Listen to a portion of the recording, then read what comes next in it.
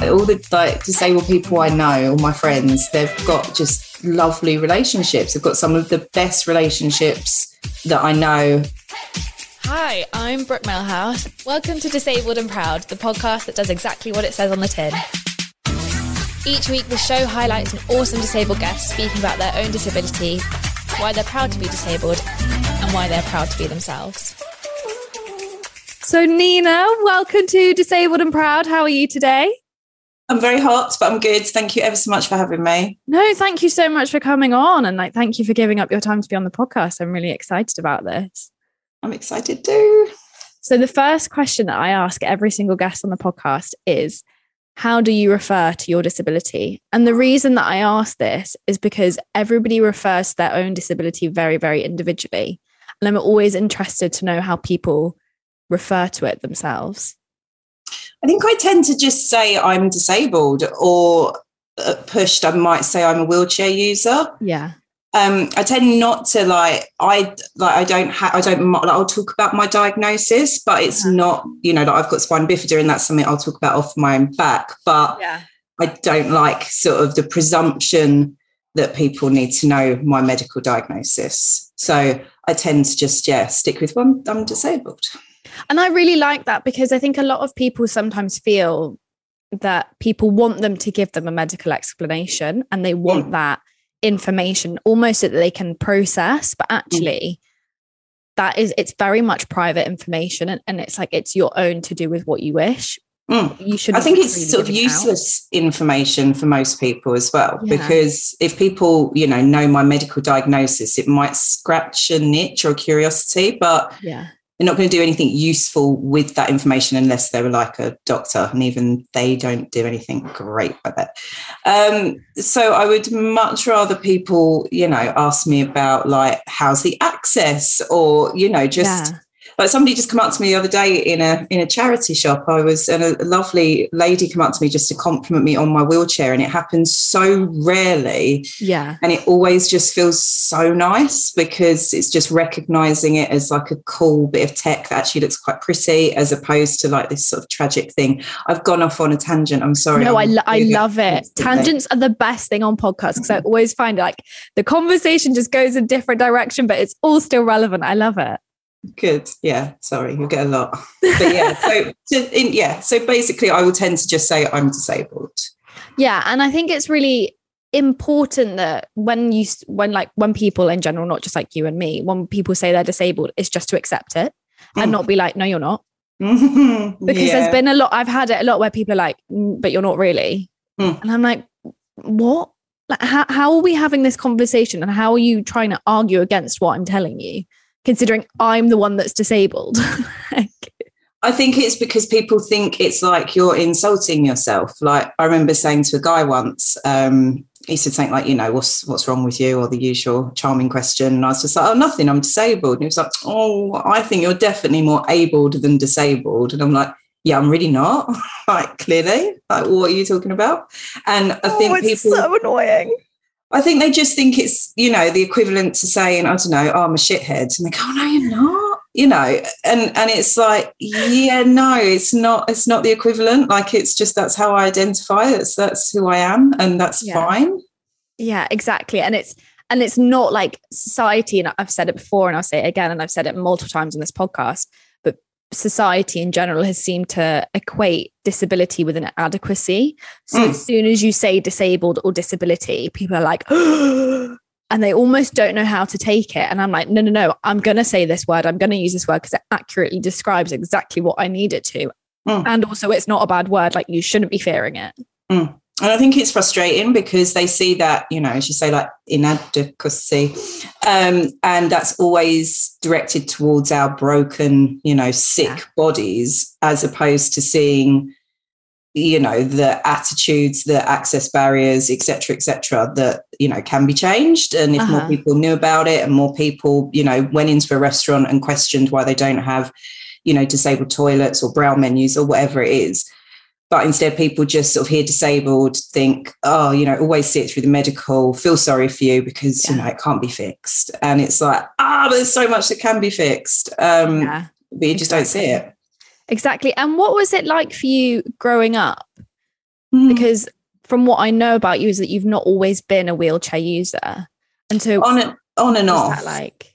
So I was like born with my disability and kind of like hit all the milestones a little bit later than like I didn't walk till I was a little bit older and stuff like that. But it was kind of smooth sailing until I hit my teenage years. And with spina bifida, because it's all to do with the nerves in your spine, that kind of sudden growth period in like adolescence can really sort of trigger it. So for me, everything got worse. And I sort of, you know, I'd have stints in wheelchairs and on crutches and stuff like that all through secondary school, and a lot of time off, and a lot of hospital appointments. And I hated it. I hated feeling different. I had to wear like orthopedic shoes, and all I wanted to do was, you know, wear kickers like all of my friends in the 90s did. And I just hated it. I just wanted to bury it, especially it was around like my teenage years that my incontinence really started to kind of kick in. And I just didn't tell anyone. I didn't seek any support because I was just so sort of ashamed because, you know, I was just a teenage girl and I just wanted to be like everybody else. So I really, really struggled with it. And then it kind of settled down in my, I'm sorry if you can hear tapping, it's my dog who chooses. Oh, honestly, love it. He can come and have a chat as well. It's not sitting on my lap. It's too hot for that. Go lay down. But yeah, like through my 20s, I think when I had my first kid when I was 25. And up until that point, I was an absolute terror because I didn't like being disabled. I also didn't take care of myself at all. So I remember having like a toe amputated and then literally being discharged from hospital and going straight down the pub because I was like, well, I'm not staying in and resting. I was really self-destructive, just a proper little menacey minx, just very, very naughty person. And then I got pregnant and it kind of suddenly I was like, oh, I can't afford to be in and out of hospital all the time because I've got another infection because I haven't bothered to rest or dress my foot in any way. So I just kind of really started looking after it and taking care of it. And then it really settled down. And then sort of 9 years ago, my third pregnancy, I just began to lose my mobility. And then suddenly it was just kind of really faced with it. And at first I was very much like, I called myself differently abled. Isn't that a horrible phrase? Because I think at one point in time, I at least know like every single disabled person I know has also used that phrase. And then like upon reflection has been like, because we're all in that kind of mindset of, well, you know, I'm not disabled like those other disabled people. Like, what does that, like, it was so ableist, and my way of thinking had been so ableist. And I think a lot of that was, you know, I remember growing up and, you know, we had like a family friend who was in a wheelchair, and I would see, I don't think I necessarily understood it at that age, but I knew that people were different. You know, people I knew. And I'd think, but you're not talking to him like you talk to everyone else. And I don't think I just had a real grasp of what it was, but I just knew like, I don't want to be treated like that, which is, again, like terrible. But in my kid head, I was like, well, I just don't want to be treated like that. So I'm not like that. I'm not disabled. And it wasn't really until I had a couple of things really, like I had a kid with the same disability as me, which changed, like really kind of was just such a moment because it looked so beautiful on him. And I was like, how can I have hated my body for all these years and hated, like, you know, I've got a lump that comes with my spina bifida and I, you know, and just all of that. But yet on him, I was like, oh my God, this is so precious. Like, this is the most beautiful thing I've ever seen. And I never wanted him to hear me talk about it in a negative way because that's part of who he is as well. So that was a huge turning point for me. And then the next thing was like finding the disabled community, which I talk about all the time because it really was just was life-changing because all of the stuff I had kind of internalized over the years, like when people would come up to me and say, what have you done? And I would just answer them and tell my whole medical history because I felt I had to. And I remember the first time, one of the first things I wrote about to do with disability on my Instagram was that, not liking those questions. And I was so nervous posting it because I was so used to, when I would say to people that I didn't like them, people would say things like, oh, but people are only, you know, being nice. And, you know, they don't mean any harm and all of that. And I would be put back in my box. Okay. So to write this post and then have loads of people comment and being like, oh, I hate it too. It makes me feel this, this and this, was like, oh my God, this is just so validating. And it just changed everything. And I learned, about the social model of disability and learning about different models of disability. Yeah. Again, was able to sort of look back at like 30 odd years of my life and start unpicking it all and just seeing it through a different, like seeing myself through a different lens, seeing disability through a different lens. And it's like an ongoing process because, I didn't discover all this stuff till I was like 37. So I spent so many years just having all of this internalized ableism and never questioning it because I just thought that's how it was. So it's, the last sort of 4 years especially have just been, amazing. And what I love about that is that you're not shying away from the fact that there was internalized ableism in your life, because I think a lot of people are almost like, who talk in the disabled community, some people are like, internalized ableism, it exists, but like, I've never had it. And then you're like, at some point, everybody has had some form of internalized ableism, whether you're conscious of it or not, you have. And that's nobody's fault. It's the way that society has like put us in like a little corner. And that's what society has said. And it's not kind of until you almost break out of that and you almost do like your own research or you look into it a bit more that you realize actually how heavily ableist society is. And it's actually quite scary. It's everywhere, like ableism and eugenics, and it's stuff that people, ableism, most people haven't heard of. Eugenics, people seem to think is a thing of the past. Whereas when we look at, the last couple of years with the pandemic and we look at the treatment of disabled people, we look at things like, this is all getting a bit bleak now, but, like forced DNRs and all of that stuff. Like I'm at the point where I was so burnt out from spending a year sort of shouting about how disproportionately it was affecting disabled people and how many disabled people were dying and people not giving a shit. And it was like, oh, okay. Like, just that apathy of me doesn't really affect me. Yeah.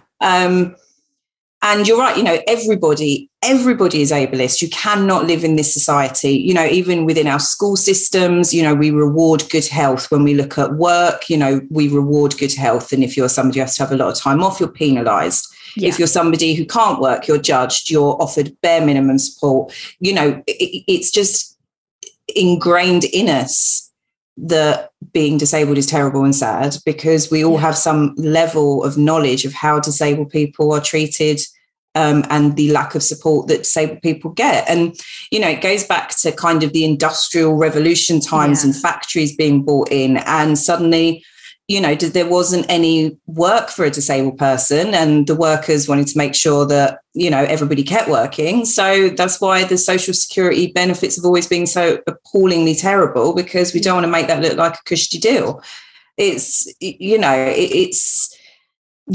kind of can't not be ableist, and it's all about kind of just challenging it. Like I still am so like my first reaction, like my first thought sometimes, I'm like, oh my God, Nina, what, that would get you cancelled. And, and it's like the second thought that counts, because the first thought is the one that we're all brought up with. It's the one that, we just have to undo. And it's the second thought that comes in and you replace it and go, well, no, that's not actually true. And it's just about recognizing that. And I think with disability and with ableism especially, people just, it's hard because people like to close their eyes because they don't like to see the problems. And people like to turn a blind eye to it, because as soon as you point out something is ableist or there's a massive barrier to entry, it's almost like, I'm not a bad person though. I'm not a bad person for doing this. Like, oh, because I didn't think about access, I'm not a bad person. Like, my architect should have thought about that. Well, no. Like, stop chatting shit. It's rubbish. You're all ableist. Accept it. But like, as soon as you accept it, you can like learn from it. So like, accept it and now learn. I think people just don't really. I think people don't necessarily see, and I'm generalizing, but disabled people as human. Like, no, and I would completely agree with you on that. I honestly would, because I think that's a very true statement. Well, I think, when we look at things like silly things like, it's not really silly at all, but there was like disabled bus passes in certain areas of the country cannot be used after 9 p.m, as if all disabled people, are tucked up in bed by 9 o'clock. Be werewolves. Like we are werewolves, which maybe we are. It is a full moon tonight, so like, you never know. Gonna just let rip. I was going to start making hairy jokes, and I was like, no, stop it.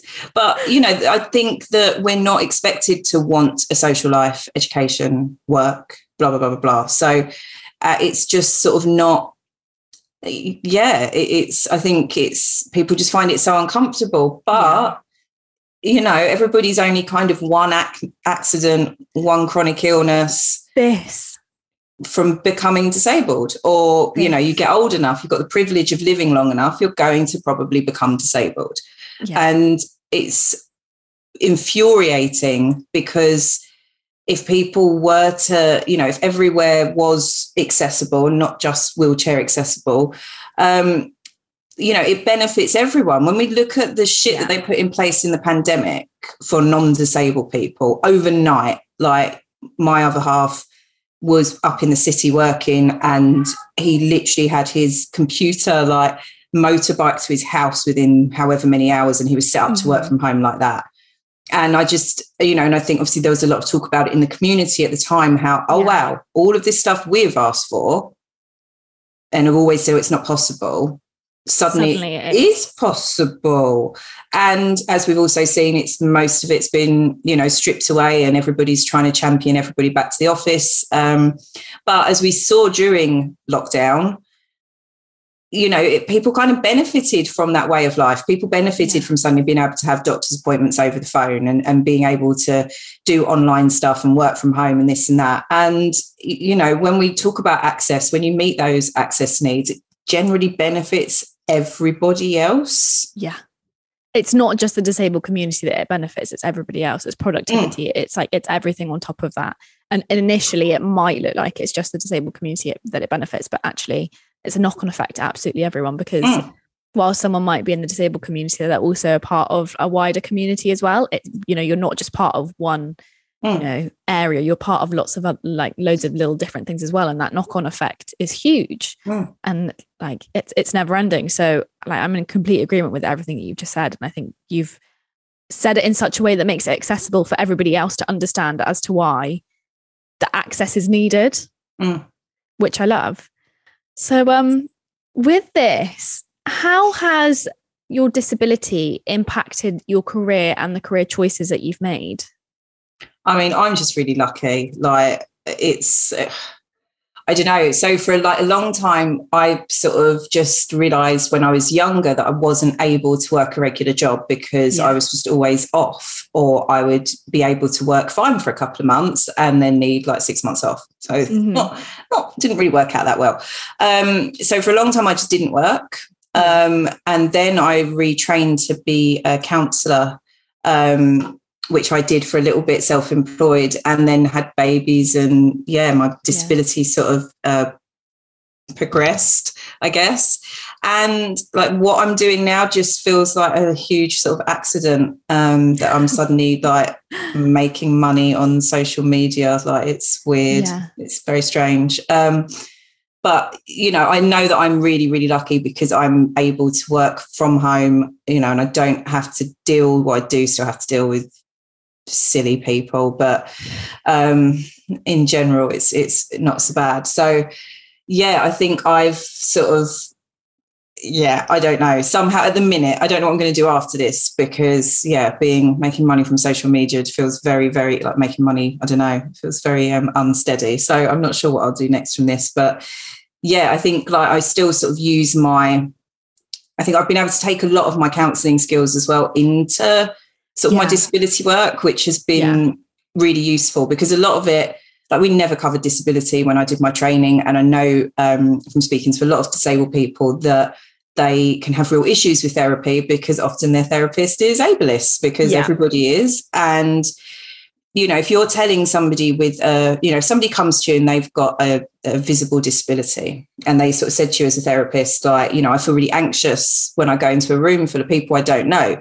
that therapist might be like, well, that's really irrational. Let's, you know, CBT your way out of that. Whereas actually it's quite rational to feel like that as a disabled person, because we know that at any point somebody could just come up and either, you know, laugh at us or say something really hateful to us, or, you know, so I think, for me, it's been really good to be able to use those skills within a disability setting and to reframe things, because, you know, it's not, I think often depression and anxiety can go hand in hand when you're disabled, because I think when you're of any marginalised group, because of how oppressive, and all of the systems and all of everything, I think it's very hard to, flourish under all of that. So I think being able to use those kind of skills to help sort of other people to realise that, like, it's not me, it's ableism, and to get that sort of strength from that. Is probably, you didn't even ask this, but it's probably the favourite part of my work. No, but that's great, because it does tie into like how it has impacted your career, because you've gone down one route and then you've come out and been able to use those skills and place them somewhere else, which I think is brilliant. And something that I love that you do is when you talk about yourself and your partner, and the image that comes to mind is the image, I think it's you in a wheelchair and your partner stood beside you, and next to it you've written, like, next to him it's like saviour, so great, like he must be like an absolute saint, and then next to you it's like burden, awful, must be a terrible person. And I love that so much, because a lot, talking about relationships with disabled people, that is so often what happens. People either think your partner is your carer, or they're in shock. People are like in shock that disabled people can have like relationships and sex lives and all of these things that happen, because it's you never see it. Like, I have never seen a disabled person as the main character in any type of sexy film, or like, any romantic love interest in any TV show, soap, drama, whatever. It doesn't happen. And I love that you confronted that so much. And I think that it needs to happen so much more. I think it's really important, like, because although I've always been disabled, obviously I've only been using a wheelchair full time for the last 3 years. And Jace takes on a lot more around the house now than he did before. Literally, he was ill the other morning and I was in charge of doing like the morning before school thing, and I just like cried. And I used to do it all the time. I was a single mum for like 2 years, and I just, I cried. I can't cope with it, Jace. Get out of bed. You are not sick. Not that unwell. You're fine. You have man flu. So I have got, he is great. But, it's about that. So, like I was married before, and I did everything. Like I did every bit of housework, and I did all the admin, and I did everything, because at the time I wasn't working, I was just a mum. And I think that kind of outdated notion, and that kind of, I think it plays into gender roles as well, that if your man is working and the woman is at home being a housewife, like, it's so outdated. But I think so people, archaic. It's that sort of mindset. Because I think, like, when they look at us and they're like, oh, that poor guy, because obviously they imagine that he does everything and, we have no sex and he can't possibly get any enjoyment from his poor, disabled partner. And it's just, it's not like that, because we've operate so smoothly as a team. And, my strength is organisation, and Jace's terrible at that. So I'm, basically the house manager, and Jace does all the manual lifting and stuff, and it's great. And like, for we've always had a lovely relationship, but it's got so much better the more disabled I've got, which feels like a weird thing to say, but I think I've always been quite an independent, overly like that, because independence is such a it's a crap notion, and it's just a false sort of thing that's sold to how everyone should be. And I think I've sort of really took that on board. And, if I ever used to fall over, I'd be like, I can get up myself. And just, I'm fine, I'm strong, and just had all these ideas of what I had to be, and dismantling that and realising how much that tied in with all the messages around disability, and really allowing Jace to care for me has, like, it's just been lovely. We're so much more intimate, which in turn, it can't help but have a knock-on effect in every area of your relationship, which means everything is better, because it's just a lovely, and I've had quite a lot of relationships and they've all been terrible. And this is the first time I've ever just had this real genuine kind of the idea of what care means, because I care for him and he cares for me, and that looks slightly different. Like, you know, I'm not physically being able to pick him up and shit. I mean, Jace can barely pick me up, to be fair. But it's lovely. And the fact that people look at disabled people and just automatically presume that they can't or they shouldn't. You know, I mean, there's laws in countries about people with a learning disability, like not being able to have sex. Like, it's terrible. It's wild. It's genuinely wild. Really, like, yeah, it's awful. And I wish it was something that was spoken about. I know there's like really great people doing amazing work around it, but in general, you know, when we look at schools, when we look at sex ed, there's just no mention of it. There we go. So I think for a lot of disabled people, you know, because our bodies are so medicalized, especially if you've grown up with a disability, then often the times you are touched and stuff is always very medical. And again, you can internalize that and feel like your body is just this like medical thing, and undoing that and learning that actually, you know, I spent a long time, like, I would never let people touch the lump on my back. Like, that was a no-go area. Like, ugh, why would you touch that? Whereas with Jace, I do, and it feels lovely. And it was so kind of healing for me to have somebody touch it in an intimate way, in a nice way, as opposed to just like this cold gloved sort of hand. And it always just kind of makes me laugh, because I think all the like disabled people I know, all my friends, they've got just lovely relationships. I've got some of the best relationships that I know with, you know, the few good straight men that I like. So that's nice. If you can find one, send them my way. I will. But yeah, the idea that it's somehow a flaw, or, you know, and I think it's just, you know, people just have narrow-minded views on everything, don't they? And they have narrow-minded views of what sex looks like. And, you know, sex must be this one thing. Like, it's a lot more than that.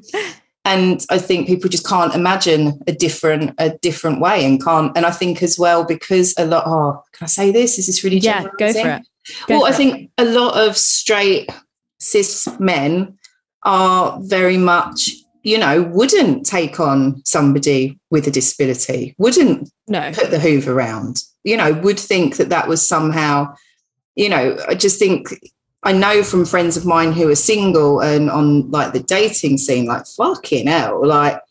It's a minefield, and it's just, I don't recommend it to anyone. No, it sounds awful. Like, really, like, I was able sort of, when I was in my sort of dating years, like, nobody would have known I was disabled until kind of we had sex, basically, because it's just whether I chose to disclose, you know, my feet or my back or whatever else. So I could, you know, keep it quite hidden. But the comments and stuff, but there are also really good people out there. And I always say that to people who are like, you know, I'm never going to find somebody because of that. And it's like, no, it's a really good arsehole detector, because it will detect the arsehole so quick. And then that way it's not you, get rid of them, and then on to the next one, because there are really decent people. And and I don't think, you know, I think everybody, you know, I think it's natural that somebody's probably going to put their foot in it or say something, maybe, because none of us are, you know, we're not all there. But I think you can definitely tell the ones that try, and there are other people who just balls it right up. Yeah, or people who just won't eat, or just say something so horrible and outrageous and gross. Yeah, I mean, like, dating is it's such an interesting one, because I started this whole like dating thing maybe like last year after like coming out of a relationship. It was a really long-term relationship, and then I was like, I don't really know what this dating thing is. And I remember like my first time going on a dating app, and I was like, I'm just gonna put pictures of me out there, like, it's very obvious I've got a disability. If you like me, you like me. If you don't, you don't. It's no skin off my back. And then I remember I got a message from one guy who was like, I've also only got one hand too. And I was like, cool, that's not necessarily the reason that we should match. Imagine if that's the only thing you've got in common. Exactly. And it's just, you know, it's a really funny one, because, and I was saying this to a friend the other day, I was like, you know, people are either going to like me or they don't. And if they don't, then they're not for me. And that's absolutely fine. And actually it's perfect, because I wouldn't want them in my life anyway. And like you said, it's a perfect arsehole detector. Like, you're going to know whether someone's interested or scared, like scared of disability as soon as you start speaking to them. So it's kind of like the best way to just be like, yeah, I'm here, I'm disabled, accept it or not, see you later. If not, bye-bye. Absolutely. And I think it's just finding that right person who also understands that, you know, interdependence is the key to everything. You know, I have interdependence with my friends, and I have it with Jace, and, you know, we all rely on each other for different things, and just how beautiful care can be, like taking care of somebody and somebody letting you into that part of their lives, I think is really special as well. Like, I don't think it should be about, oh God, you know, when am I going to tell them this big dark secret about myself? No, it's it's a beautiful thing. It's your story to tell to, you know, to somebody if you trust them with it. And, you know, it's certainly not something that's like a flaw about a person. No, not at all. And I always ask, like, through some, like, you know, we all go through hardship with disability, and like, this is, you know, as much as I love talking about disability and its positives and all the positive impacts it's had on my life, there is hardship that we all go through with it in one form or another. But I always try and look for some form of goodness that comes out of the hardship. And I was wondering, have you noticed a particular personality trait through going through hardship with your disability that actually you're really proud of? Oh, that's a big question. It's a good one, isn't it? It is a good one. I'm not sure. I think, like, I've always been somebody that has always been quite socially anxious, and I didn't have a very nice time at school. So I've always been like a bit of a people pleaser and this sort of thing. And I think for me, like, what I've done the most, what's come out of me over the last couple of years is I seem to have developed I've always had a maternal parenting side that I've been able to apply to my friends and my children, but I've always maybe not been as good at applying it to me. Yeah. So I think since becoming disabled, because I was born disabled, but since becoming a wheelchair user and having to confront all of this stuff and deal with people staring at me and deal with just having a platform where, you know, I leave myself quite vulnerable a lot of the time, it sort of has terrified the 15-year-old me who still is like just terrified of everything. But it's also enabled me to develop this really lovely kind of grounded, slightly feels like an older, wiser side of myself that kind of comes in those moments and is really able to talk to that other part of myself. So I'm able to have like a conversation and kind of to parent myself. And I'm really proud of you know, I sort of did my own therapy, you know, during lockdown, and it was just a really nice sort of part of myself to be able to develop to kind of just to look after myself, because sometimes things are really shit. And sometimes I do have days like, you know, I'll get messages sometimes like, how are you so positive? And I'm like, but I'm not. Like, I have days when I burn out and I take, you know, and Jason's like, you just need to go have a bed day. And I'm in bed and I'm sad or I feel really anxious. But I've got much better at just being so kind to myself, I think. Yeah. Whereas before I'd have pushed through it and been like, oh, you're being, you know, just called myself all sorts of names and you've got nothing to moan about. Blah, blah, blah, blah. Yeah. I don't do any of that now. Now I'm just like, okay, you feel like shit and that's okay. And, you know, and I can just be kind to myself. And I think it's quite a harsh world sometimes when you're disabled. So having that ability to inwardly be nice, you know, to make that choice to be nice to yourself. That's what I think I'm proud of, being able to develop that. For sure. I feel like I need to develop that. I am the person that's so like, I was literally saying this the other day. I am like my harshest critic. And like, I forget that I'm disabled because obviously like you, I was born with my disability. So I don't know any different. And it's not until someone says something or like I look at someone like really, really simple, like clapping their hands and I'm like, oh, like I don't clap my hands like that. And like, I have moments where I'm like, today I just feel a bit shit.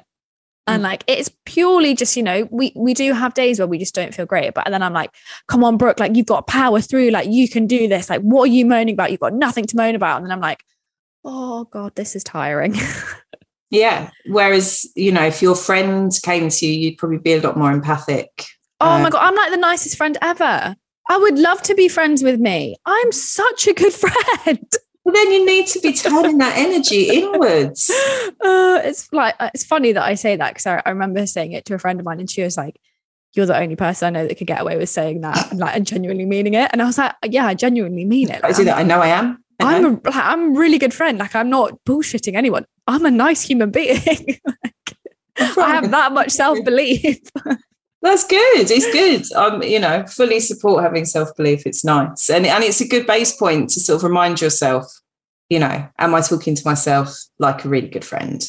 Yeah. And that's something that I've learned, is that always treat yourself like your own best friend. And I'm developing it. It's not easy and it is hard, but you've got to do it. Even like that part that's really kind of critical of you, though, is doing it in your own best interest, because it's like, well, if I don't really criticize her, then she might fuck up, and then, oh my God, what will happen to us then? So it's also about kind of being able to be nice to that part of yourself and be like, hey, I know you're concerned, but we're okay. We're just going to have a little rest day. Just having one of those days. That's it. That's how I talk. Just talk to myself like I'm a child constantly. But it seems to work. So yeah, that's been good. And I always ask this because I think this is a really important question. Because I think if I'd heard someone older than me when I was little with the same disability as me give out a piece of advice, I probably would have really listened.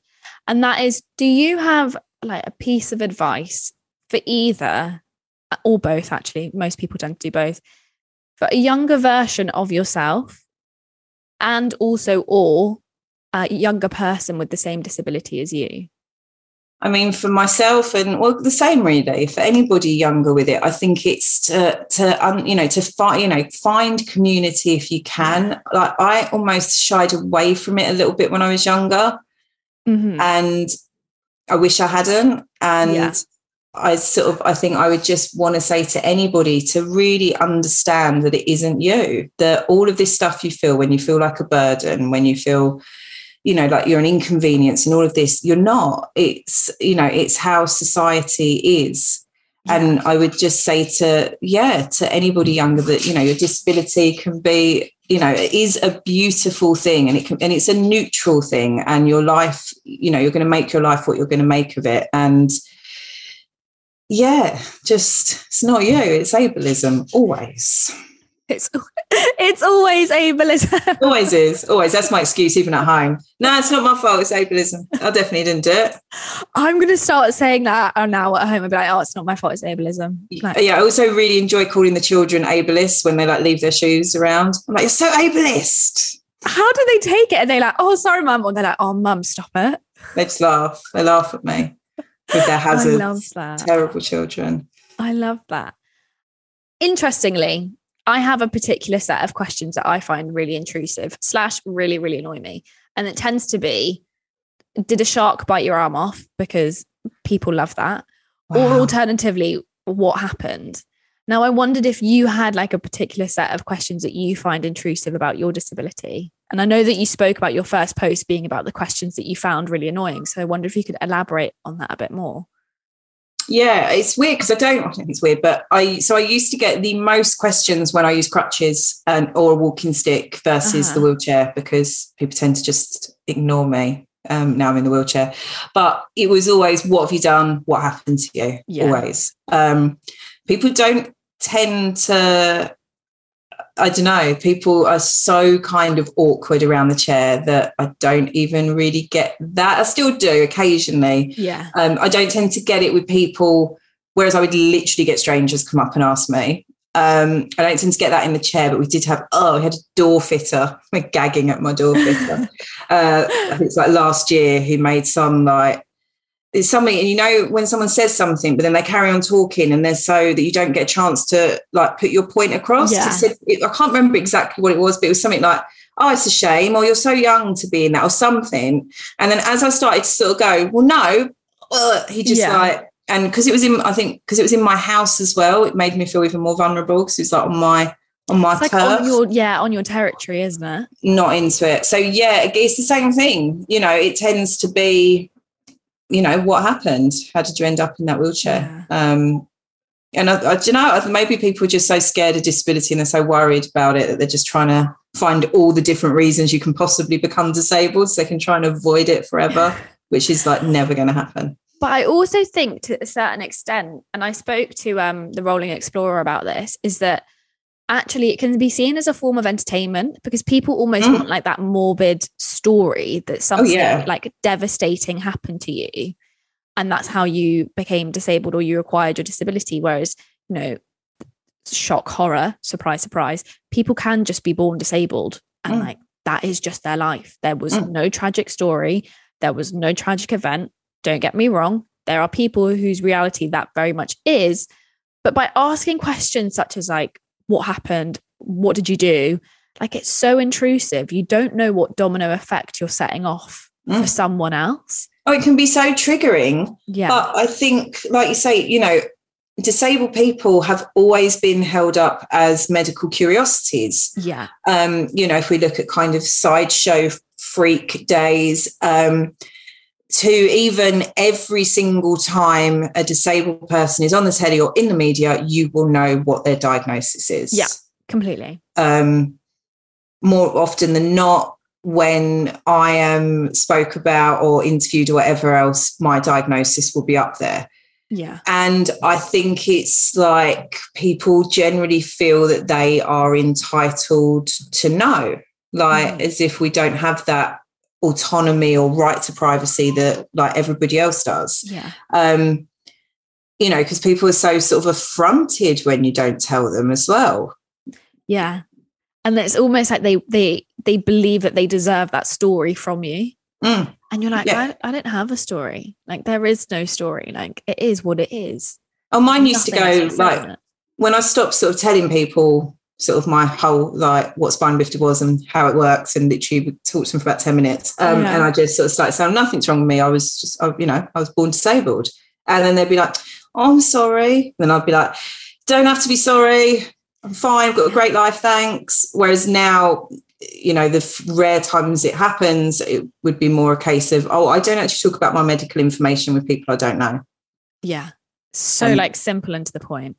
And it also makes them look like a nosy fucker, which they are. Yeah, so true. You know what's so interesting is that I didn't actually know what my medical diagnosis was until the beginning of this year. So bear in mind, like, I lived my entire life, edit my age out, my 27 years of age. I literally had no idea what it was. And it wasn't until I had to prove my disability for a fitness competition from like a drop down box of what it could be that I had to Google every single option because I had not a notion what any of them were. And I was literally like, I even rang my friend who's also not the same disability as me. And I was like, do you know what your disability is? And he was like, yeah, like, I'm an amputee. And I was like, okay, well, that doesn't really help me out. And I was like, I don't know why I thought you know the answer, but like, you're disabled as well. So I thought you might. But I didn't know what my diagnosis was until earlier this year, which is like, it's genuinely wild, isn't it? I think like it's sort of, on one hand, like, I don't know, I think I said this in a post once that I probably don't know a lot of my friends' diagnosis. Because my brain just doesn't withhold information very well. But also because it's not, you know, it's important to an extent. You know, I've got friends. It's very important to me that I know what my friends' access needs are and allergies and all of that sort of stuff. But when it comes to actual, well, I've got this, and this, I don't, because it's not relevant. Yeah.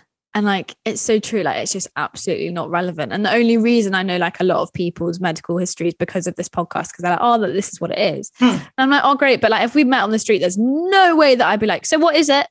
No, I think like for me, like, I think having, you know, talking about spina bifida, I think can be really helpful because for a lot, I think most parents who get a spina bifida diagnosis when they're pregnant, I think like 85% will go on to have a termination. And for the people who don't, I know that it can be really scary because the doctors are very much like, oh, you know, and it classic doctors. And it can rob people of the chance to enjoy their pregnancy or to be excited because it's cloaked in so much fear. So, you know, I will always advocate that as an adult, we'll talk about spina bifida for that reason, because I don't think children with spina bifida, which is often the case, should be, you know, their parents should be using them as an educational tool to educate people on the internet, because I think disabled kids should be allowed to have their medical privacy. So I will step up and talk about spina bifida for that reason. That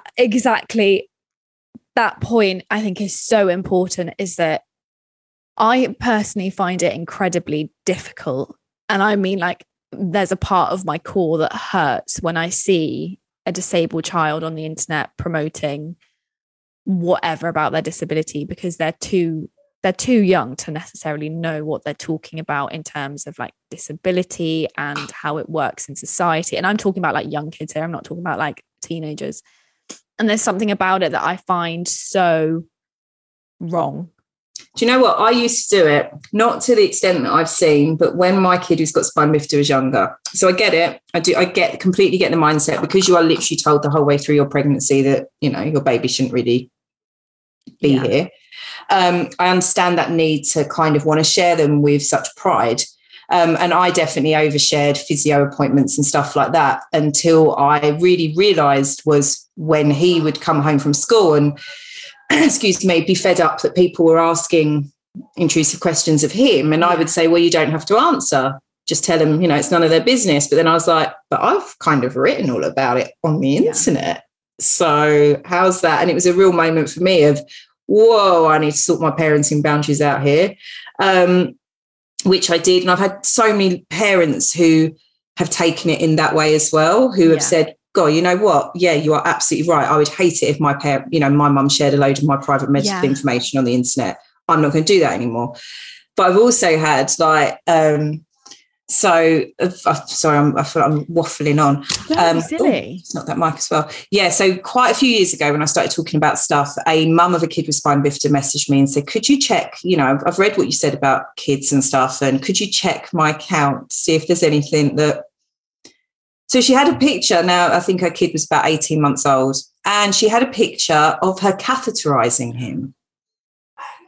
Now, you couldn't see his head, and I think she put a star over his penis. And I was like, okay, yeah, just a flag.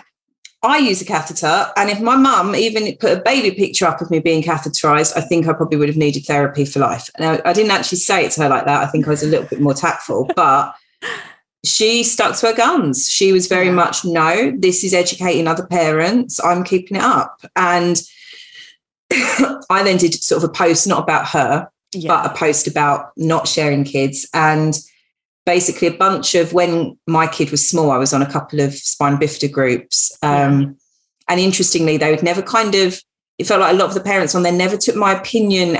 They would talk to me if I was coming from the angle of a mum, but if I was coming at it from the angle of a disabled adult with spina bifida, they were always I was a little bit sort of, and basically about 3 or 4 of them who I'd met and spoke to for years on that group all messaged me furious that I'd wrote this post about boundaries. And, you know, really, like, I think I generally have a very, I don't get very much pushback at all in my account. It seems to be just a really nice community. The trolls, excuse me, don't seem to find me.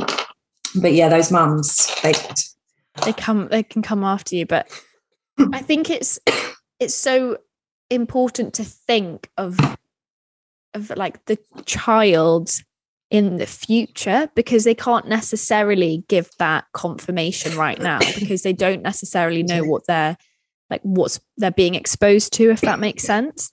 So you can't predict that. But there are some accounts out there, and I'm like, oh, like, I hope someone can pay for all the therapy you're going to need. Like, I really hope so, because I think you're going to need a lot. Well, that's it, because kids don't like... This will probably go in a minute. Let me have another drink.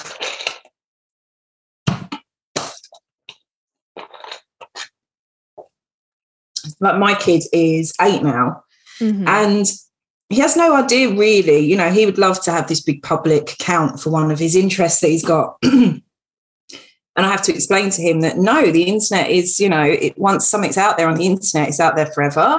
And what you would be okay with me sharing now, or with yourself sharing now, you might not necessarily be okay with in another 5 years, in another 6 years. Yeah. And, you know, I just cannot. The thought of my mum even talking about me and my disability anywhere just makes me feel such a way. Like, I just would have hated it. And I feel the exact same way, because I think had my mum, like, I don't know, like if my mum had ever opened an Instagram account with me as a baby and like look at this baby with a limb difference. Isn't she so great? Like, or like it does something to like my insides. And I'm like, no, I feel so uncomfortable with it. Like, it's not a nice one. No, it's so lovely when you kind of just see accounts who have got a disabled kid and they share their disabled kid like they would share their non-disabled kids. Yeah. And it's not made like a big song and dance about. No. So, maybe they do talk about their kids' societal barriers. Because it gets you that. And I think that's the frustrating thing, because like these people get shit done. Like, there is no force like a mum of a disabled kid or parent of a disabled kid, because there is so much admin involved and there is so much fighting to get your child's needs met. And I just sometimes wish that energy would be put into highlighting the societal barriers, to listening to disabled adults, to sharing disabled adults. But I think obviously, when you have got a disabled kid, your life does revolve a lot around the medical. And often it's not until the kid gets older that the real impact of the societal issues come into play. But yeah, it's one that makes me, because so I know some parents of disabled kids who I absolutely adore. They're brilliant, they're great. But I also know some who are, I personally think, stepping into disabled spaces when they shouldn't be. But I don't believe parents of disabled kids should give talks on disability. No, I just think that should be left to disabled adults, because our voices aren't heard enough as it is. And I don't know. I start like the kind of identity as well, autistic mum, special needs mum. I'm not a fan. Like, I wouldn't want my mum to make her identity about me. Yeah. But I also recognise, and I feel like disabled parents don't get enough support. And I do think it's important that they have support and they have community.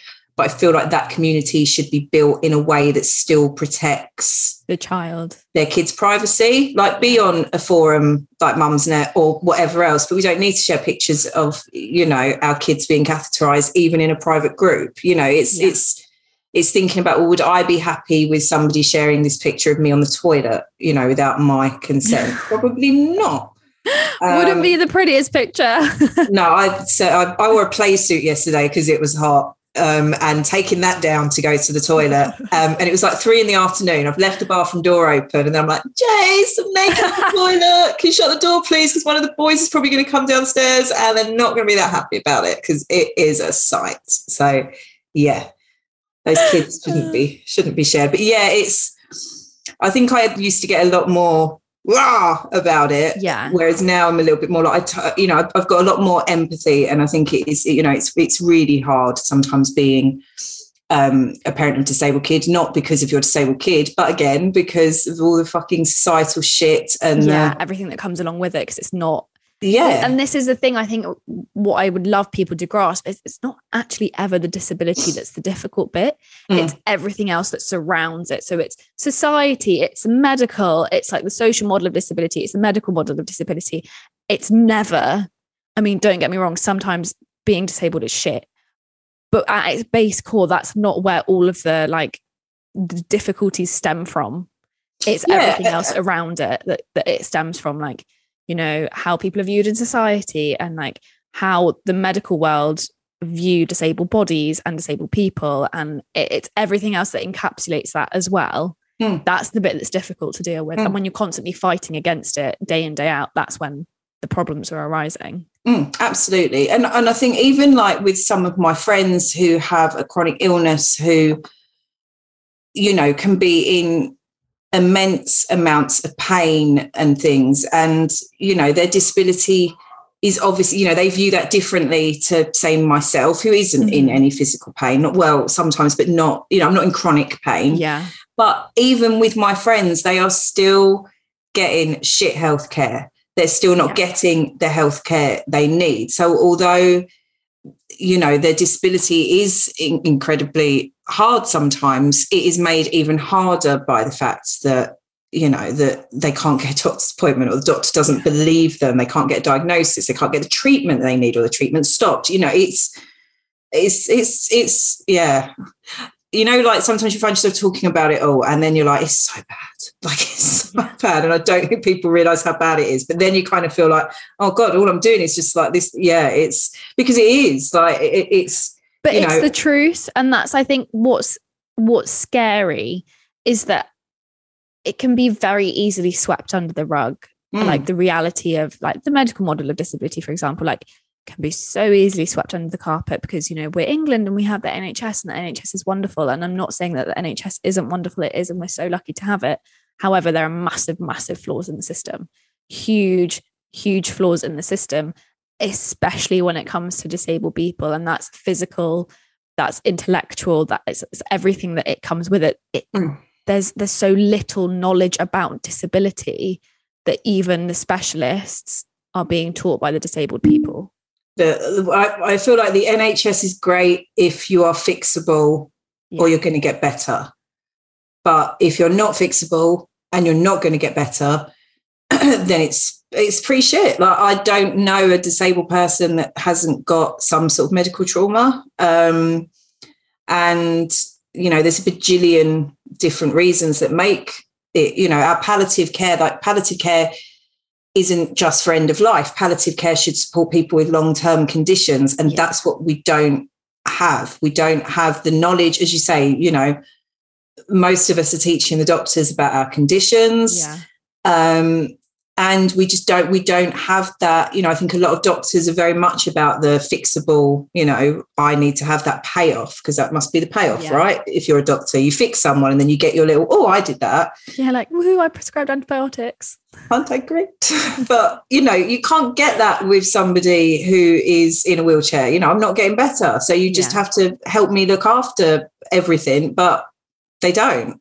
No. And I think there's also, you know, I mean, maybe it's just like the old cynic in me, but, you know, I think there's a lot of it tied up with capitalism, tied up with productivity. You know, who are we fixing here? The people that we're going to get back out making the money. And I think, you know, when we see that in the value of, you know, we saw that in, you know, I know I've said this already, but we saw that in the value being placed on our lives during the pandemics, if it's done, but during lockdown, during the first 2 years of it, was just shocking. It was literally like disabled people won't be saved. Oh, great. Yeah. And like, it's scary. Like, it is scary. And like, I don't envy anyone who's having to go through like a medical journey at this point in time, because especially with everything that's gone on the past, like 2.5 years, everything's been backed up as well. So like, it was really like, I remember a friend of mine saying to me, look, she said, I'm not trying to scare you. She said, but if you catch it and you have to go to A&E, you have to go to hospital, she said, make sure you've got some pictures of the kids and the family, and you and Jason, the kids in your pockets. Yeah. I was like, why? She's like, just to really humanize yourself. And literally she was like, make sure they know that you're a mum, make sure they know you've got a family, because it can be just so easy for them, you know, if it comes to it, to just go, oh, well, she's in a wheelchair. And, you know, I think a lot of people be like, what? No. But it's true. And we saw it happening. Well, look at what happened with adults who are like learning difficulties, having signed DNRs from their doctors. Yeah. That's vile. I work in that specific area. And when that came out, I remember thinking, I have to ensure that none of my clients get COVID, because none of them deserve that, because that's nobody's judgment to make. It's not a doctor's judgment to make. It's not. You can't possibly pick, you know, whose life deserves to live or not. Like, it's way too. This is not survival of the fittest. Like, this is not what this is. No, but then that's what people. But then I literally heard people say that in front of me as well, and I was like, no, like it's so wild, isn't it? Yeah, the ableism, like, you know, the casual ableism and the not so casual ableism that is just allowed to be sort of thrown around without any sort of questioning is, quite shocking, I think. So to make this conversation just a little bit brighter, because I feel like it took a turn. We went down like a little hole. It was a good hole, and it's definitely something that needed to be discussed, but it was a hole nonetheless. My final question to you is, Nina, are you disabled and proud? Yes. Yes, very, very much so. And I feel so nice being able to say that, because I spent so many years being disabled and ashamed, and being able to go, no, I'm so freaking proud to be in this community. Like, it feels like a real privilege and a treat just to be a part of such a diverse, amazing, interesting community of people. Very proudly disabled. Yay. I have genuinely loved this chat, and I think a lot of things that we've spoken about have needed to be said. And it's been wonderful to, I don't know whether you find this, but when I speak to other disabled people, there's a lot of nuances that everybody understands, that had I been having this conversation with an able-bodied person, it would have fallen short. I tell you what happened to me today, and why I was really looking forward to this chat, because I knew for that exact reason. So I'd got asked if I would like to come and give a talk for a company. Mm-hmm. And the person who reached out and asked me was obviously really well-meaning, really nice. She follows me on Instagram. Yeah. But today I went to the pre-talk meeting, and it was her and her manager. Now, her manager didn't know about me, didn't know my work, has no idea about ableism and disability and anything else. And he was like, I was like, what do you actually want me to come and talk about? And he's like, well, you can come tell your story, you can be inspiring. I was like, no. And then he used the term wheelchair bound about 4 or 5 times. And I was like, I couldn't be done with challenging it there and then, because I just sort of wrapped the call up really quick and then sent her an email like, yeah, this isn't the right fit for me. And I could have educated him, but he was basically, the reason I said it wasn't the right fit for me is because he was going to be doing the interviewing. And I thought, I can't do a live Zoom interview like for other people with somebody who potentially is going to say really ableist things to me. And I'm not going to want to call him in front of. Yeah, like I would love to rip you a new one, but you're going to have your employees and it's going to be very embarrassing for you. So I'll just spare you that embarrassment. Yeah. And it was like, yeah, this isn't the one, because generally when I come and do, if I'm doing any sort of talks, it's normally for, even if it's for big organizations, it's normally for the disability group within that. Yeah. So it's always lovely. But yeah, so I was like, can't wait to do this one, because I just knew that, like you say, you just don't have to caveat anything. No, and that's what's so great, is that you don't have to caveat anything. And like I said, and I've said it before, I'll say it again, you can also say that sometimes you just hate your disability. Doesn't mean that you hate being disabled, but sometimes it can just be a little bit shit, and that is fine. Yeah, I always look at it as big D and little d. I can hate my disability with a little d, but I will always love being disabled, with a capital D. And that's, having a spina bifida is not always great. Sometimes I do miss being able to walk and all of those things. But, I think we're all cautious about saying it out loud, because I feel like there's a non-disabled person just waiting to jump out of a bush and be like, I told you so. I knew it was shit. So I only ever say it in safe spaces like this. So shit, they're right, it's terrible, but no, you know what I mean. Oh, thank you so much for coming on today. I've genuinely loved this chat, because we've spoken about so many things that I like. I love speaking about this disability, but also it's so nice to be able to talk to someone who also is, I like to think I'm quite eloquent. I also think you're really eloquent, and it's been nice to have that conversation and like have it flow. And I've really loved this. So thank you for giving up your time and coming on the podcast. Of course. Thank you for inviting me. It's been a pleasure. Oh, thank you so much. Have a good rest of your evening. You too. See you later on. Bye. Thanks for listening to this episode of Disabled and Proud. If you've enjoyed the show, then please give it some love by leaving us a 5-star review wherever you download your podcasts. It really helps us to reach more and more people each week. Plus, if you've got a particular highlight, then I'd absolutely love to hear it. Tag me on your Insta stories at Disabled and Proud Podcast.